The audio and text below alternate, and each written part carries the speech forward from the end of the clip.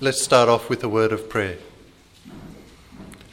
Heavenly Father, we pray that we will not only hear your word now, but be able to apply it with our lives as you speak to our heart. Lord, we thank you for this opportunity, and we know that the gospel is great news of a great future. We pray that your word will help us to love you more dearly and to see you more clearly as you reveal yourself more to us and continually work in our hearts, building us up to be more like Christ Jesus over the next few minutes together. Amen. Let me start off by asking you, what sort of things give you comfort and security in life? I'm sure that there are many different things which give us a sense of satisfaction and assurance when required.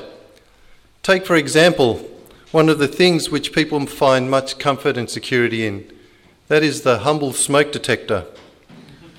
I don't know if you've seen the ads around Sydney which say, "Smoke detectors save lives."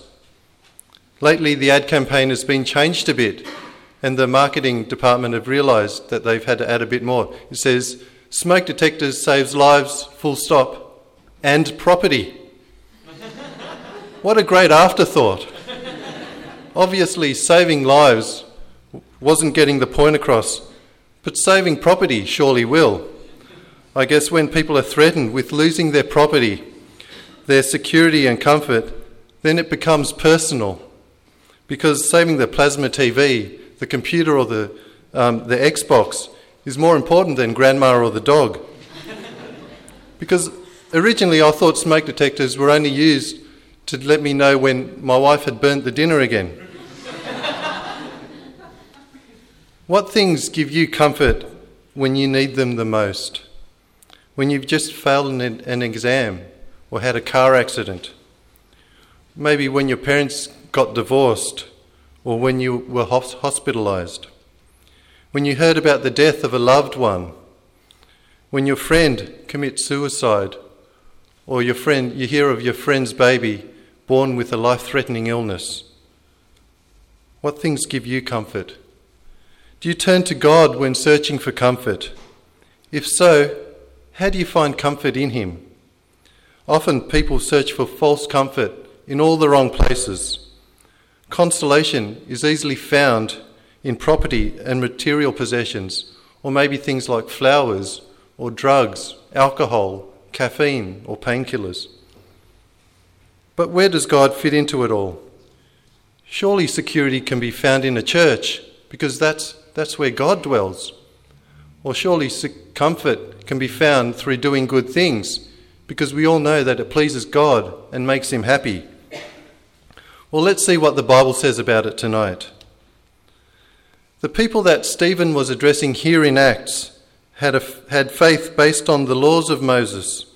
They had faith based on the temple and the land, things that weren't really relevant to what Jesus taught. Instead, they were really a distraction and a diversion away from the gospel. The law and the temple were sacred to the Jews, and they couldn't possibly live without them, because that is where they found much comfort. We've already seen in the first 5 chapters of Acts many great things happening, and tonight the focus is taken away from Peter and the apostles, and it begins and ends with a great man called Stephen.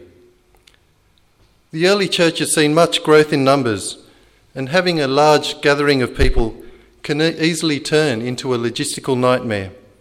And that's what we see here at the beginning of chapter 6. You never seem to be able to please everyone.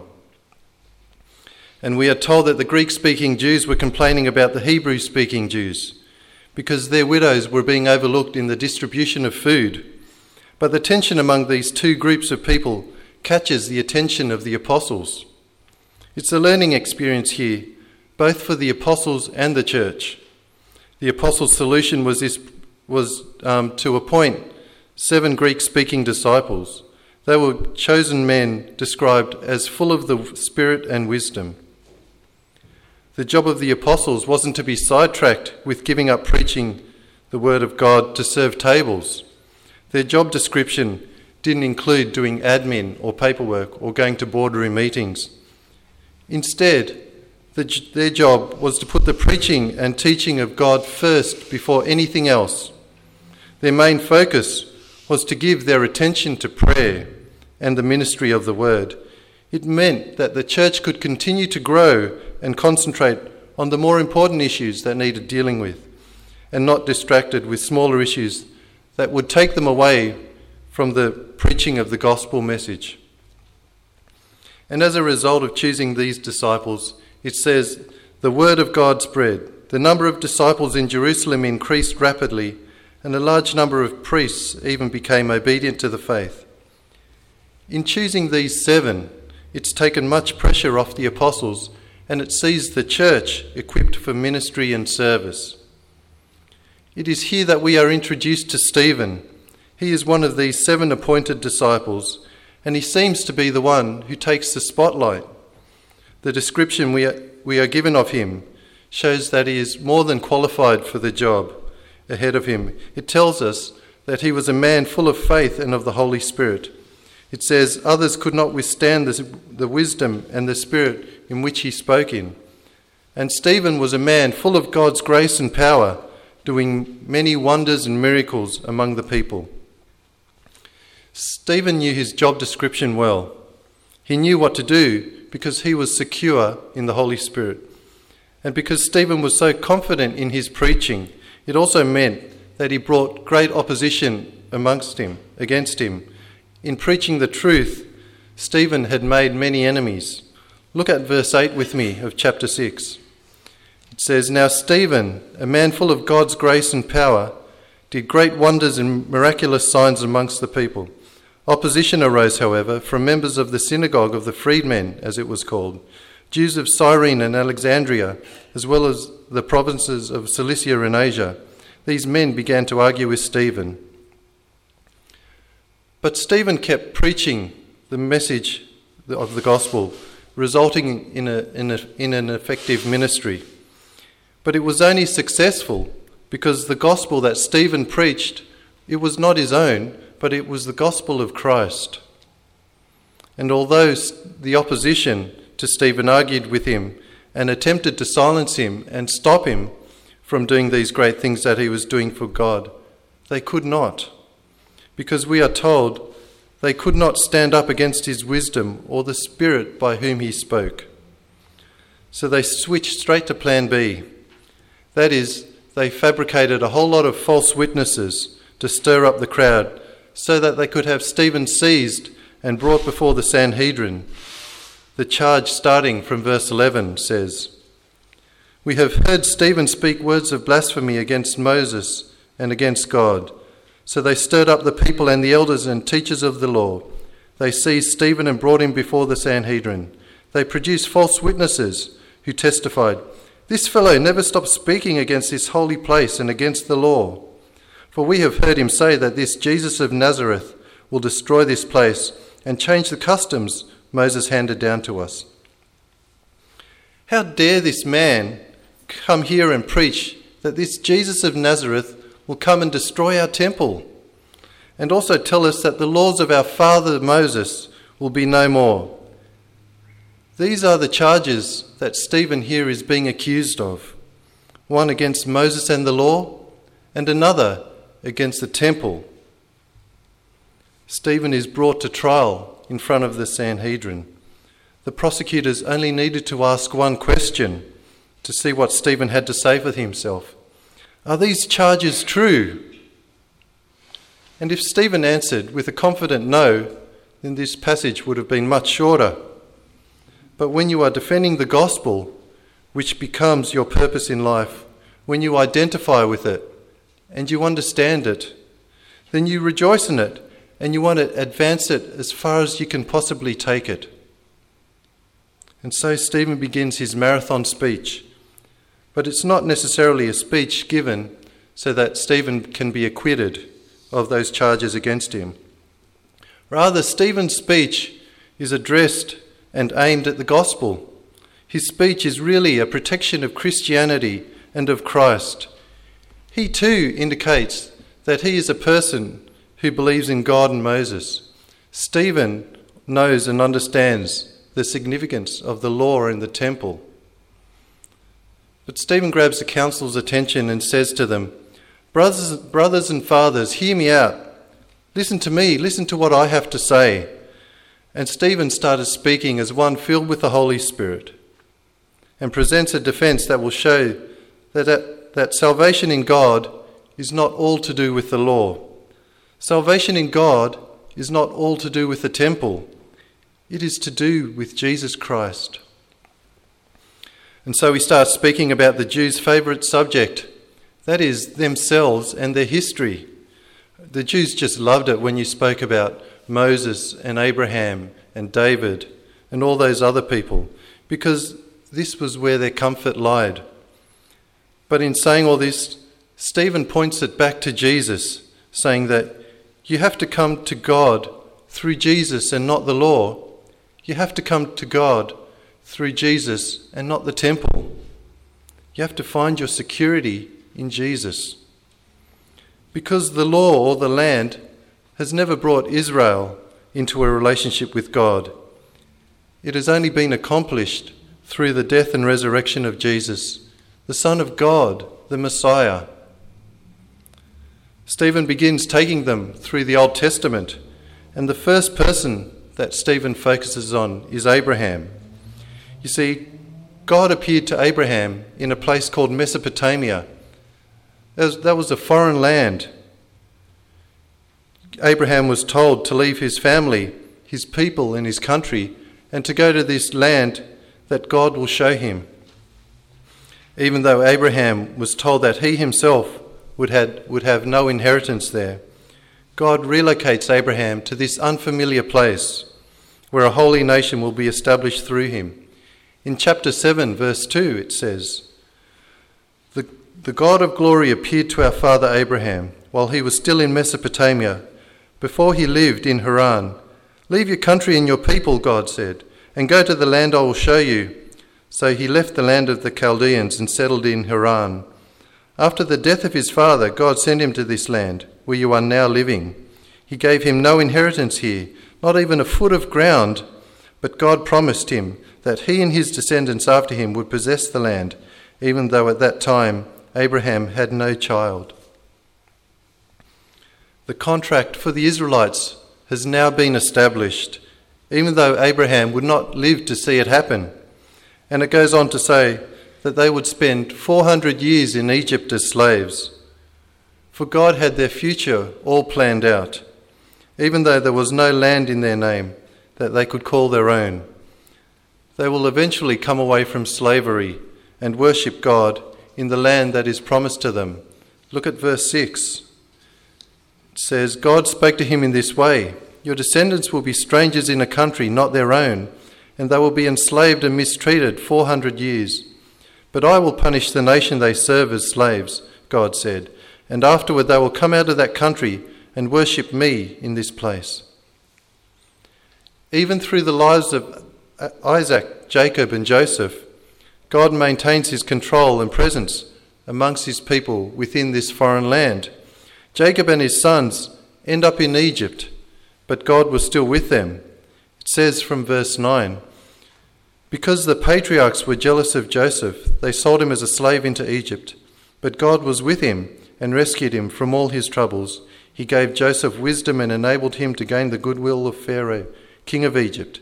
So he made him ruler over Egypt and all his palace. The land was yet to be inherited. Still, God's presence was strong amongst his people. God was accomplishing his purposes, despite that there was no real land, no security.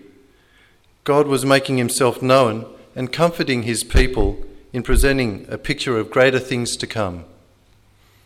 Well, so far there has been no real indication that the Israelites were moving towards the possession of the land.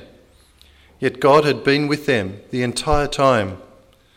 But now Moses comes into the picture, and the promise of the land becomes more of a reality. And we see that Moses is also born in a foreign land. He is born in Egypt. Pharaoh's daughter took him in and brought him up as her own son. Moses was educated in all the wisdom of the Egyptians and was powerful in speech and action. When God spoke to Moses from the burning bush, It was in the desert near Mount Sinai. Moses was in the middle of the desert in the presence of God. And where Moses was standing was holy ground as well. Look at verse 31. When he saw this, he was amazed at the sight. As he went over to look more closely, he heard the Lord's voice. I am the God of your fathers, the God of Abraham, Isaac, and Jacob. Moses trembled with fear and did not dare to look. Then the Lord said to him, Take off your sandals. The place where you are standing is holy ground. I have indeed seen the oppression of my people in Egypt. I have heard their groaning and have come down to set them free. Now come, I will send you back to Egypt. You see, God's blessings were not dependent on the land. Wandering through the desert for 40 years did not see God taking a vacation until they entered the land. God was continually fulfilling his covenantal promise and providing for Moses and the Israelites throughout this whole time. God was their only comfort in the desert and the time of not knowing when the land would come into their possession. But Stephen points out with Moses too, it wasn't all to do with the land. He was the prophet that the Lord's blessed rejected. Moses was chosen by God to free his people from Pharaoh's power, performing many miraculous signs and wonders. Yet Moses was rejected by his own people, and the refusal of Moses' leadership showed through in Israel's disobedience and idolatry. Look with me at verse 35. This is the same Moses whom they had rejected with the words, who made you ruler and judge. He was sent to be their ruler and deliverer by God himself through the angel who appeared to him in the bush.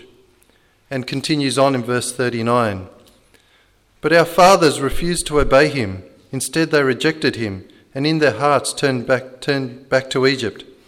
And they told Aaron, Make us gods who will go before us. As for this fellow Moses who led us out of Egypt, we don't know what has happened to him. That was the time they made an idol in the form of a calf. They brought sacrifices to it and held a celebration in honour of what their hands had made. But God turned away and gave them over to the worship of the heavenly bodies. Stephen is sort of saying here, you think by building this magnificent temple, you have tamed God. You think that you have contained God and made him into your own image.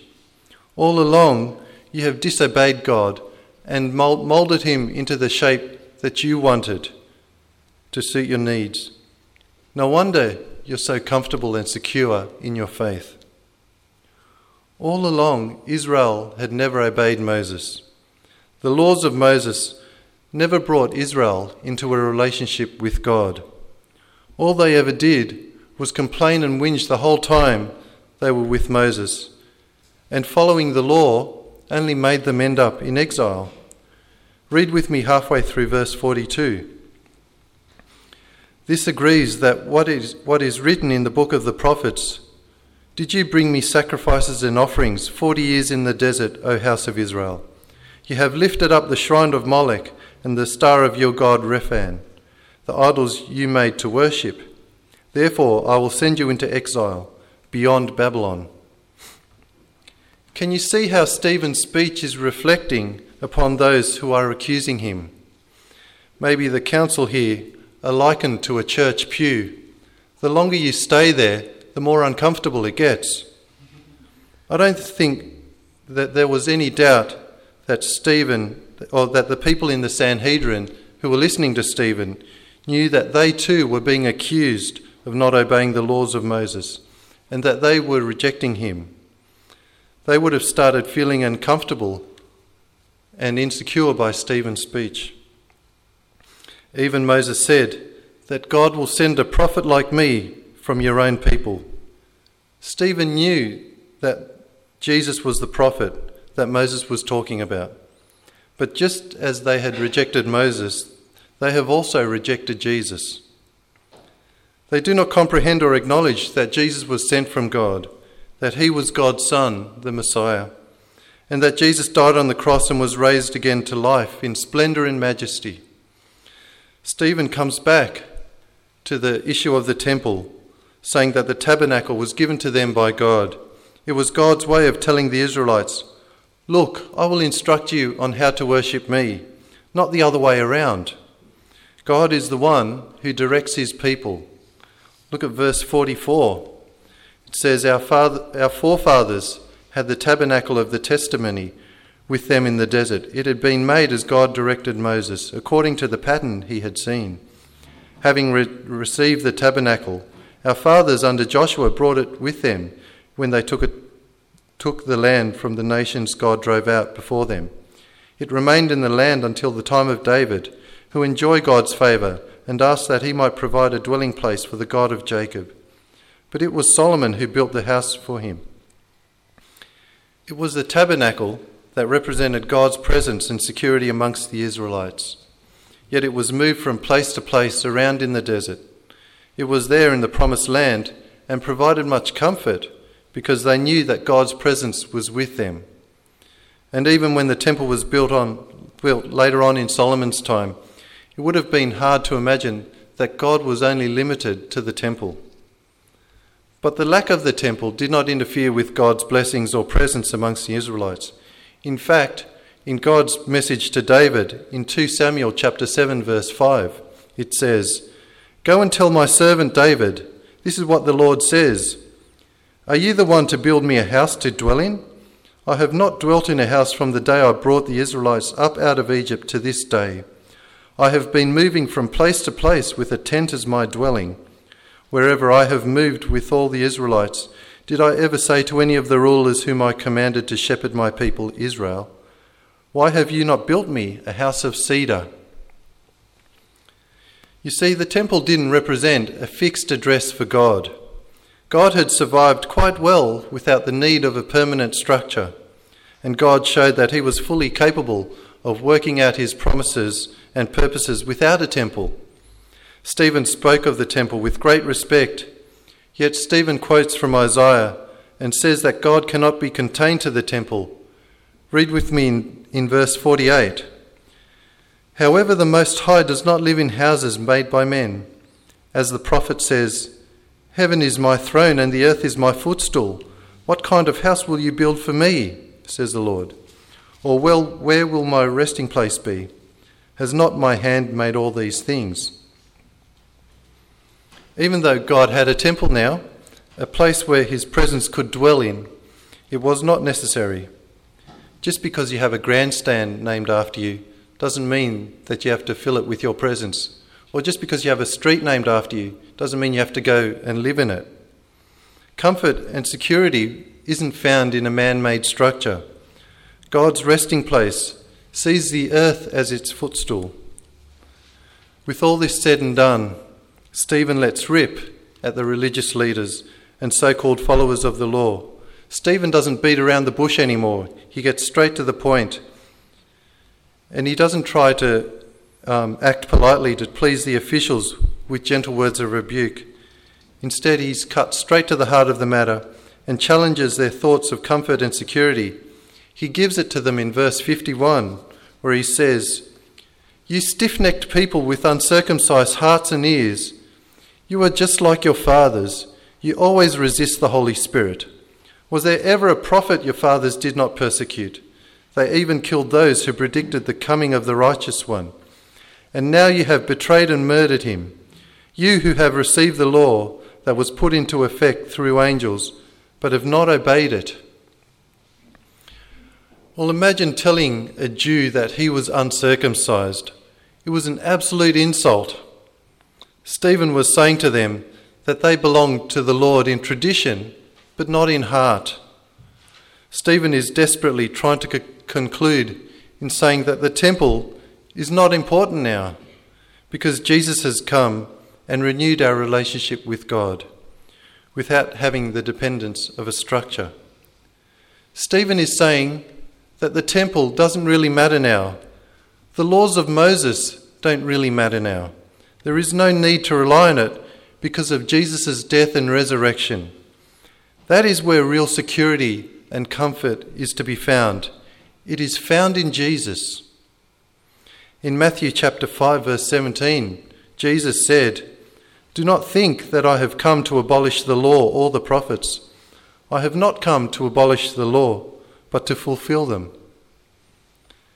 Jesus had a healthy regard for the law and respected the temple, but it wasn't the focus of salvation. Worship, sacrifice, and fellowship happened wherever God put his name. Israel's search for a saviour or a messianic king was not found through the patriarchs or through Moses or David, and certainly not in the temple. The sad thing is that this world doesn't recognise Jesus as king. People will always continue following the wrong kingdom. Jesus fulfilled all that Jerusalem stood for, the whole law and the whole place of worship. Israel's mission has been fulfilled through the cross. It was the beginning of a new community, a new creation, a new covenant. God is not bound to any culture.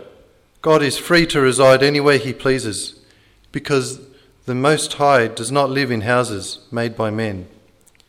Because Stephen is telling these people, look, if you want to lock God into your culture, into the temple, if that is what really matters to you, and you think that God can only be found in certain places and laws, and your customs can't be changed, if you won't listen to the message of the gospel of Jesus, then you are doomed. God can't be contained in just one place, living only in the temple. God wandered around with his people. He wasn't restricted by human standards. God isn't just found or worshipped at a church each Sunday. Those who measured God by the standards of their own nature are mistaken. And in saying all this, Stephen had infuriated the council so much that their emotions of anger, hatred and rage, that they cast him out. Look at verse 54 with me. When they heard this, they were furious and gnashed their teeth at him. But Stephen, full of the Holy Spirit, looked up to heaven and saw the glory of God and Jesus standing at the right hand of God. "Look," he said, "I see heaven open and the Son of Man standing at the right hand of God." At this they covered their ears, and yelling at the top of their voices, they all rushed at him, dragged him out of the city and began to stone him. Stephen was on a roll. There was no stopping him once he was full of the Holy Spirit. Stephen looks up and he sees the glory of God and Jesus there beside him. Stephen describes out loud what he sees. It's like, "Look, I can see the man who you thought you killed, and he's in heaven. The man who you put to death on the cross is now standing in heaven next to his Father. That is, your Lord." Jesus was with Stephen right till the very end. Through the events of Stephen's ministry and defence of Jesus, it places death into perspective, but it also places life into perspective. Knowing that our salvation isn't bound by worshipping or in a building or following a set of rules. Our confidence in salvation is shown by what matters in our life, in our actions, our methods, and our motivation in Christ. The basis of why it matters is because we are convicted and transformed once we understand what Jesus did on the cross for us. Stephen's death was brought about because he grasped and proclaimed the gospel and in the significance and meaning of it. He placed his body and soul on the line for the sake of Christ. He suffered persecution, even to the point of death, for the sake of being faithful to the gospel, because Stephen was secure and comforted where his faith was. Stephen accepted his death. He committed his spirit to Christ. As God's followers, no compromise is ever possible. There is only ever God's way or no way. We see how Stephen prayed to God in his final seconds on earth, just as Jesus prayed when he was hanging on the cross. In verse 59, it says, "While they were stoning him, Stephen prayed, 'Lord Jesus, receive my spirit.' Then he fell on his knees and cried out, 'Lord, do not hold this sin against them.' When he had said this, he fell asleep." All throughout the Old Testament, we see a sinful generation going from bad to worse. But only when we arrive at the cross of Jesus do we see man performing at his worst. For the one who made the world had come into the world, but the world did not know him. He was rejected, and time after time his enemies wanted him dead, although no fault could be found in him. How do you choose between the good things in life and the best things in life? Is your life full of goals and ambitions? Because how you serve God through your life shows the priority of where your heart is. The slogan should be, Jesus saves lives, full stop. Nothing else needs to be added. Just Jesus saves lives. The ministry of God's word must feed into all other ministries and every part of our lives. You see, these accusers of Stephen saw the temple and the law as their means to salvation and a means to being close to God. Be careful not to repeat the error that Stephen addressed here in the Sanhedrin, and embrace Jesus with all your heart and soul, concentrating on prayer and ministry of the word. And once we grasp the relevance of the cross and what Jesus accomplished by dying on it, then we can be assured of where true security and comfort lies as well. Let's pray. Lord God, we pray that you will help us to reveal your glory in each of our lives.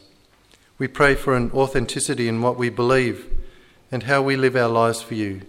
Lord, please use our lives for the service of the gospel and lead us into lives of prayer and action through what we've just learned about you tonight. Please grant us comfort in knowing that your purposes were fulfilled through Christ and are still being fulfilled through each of us.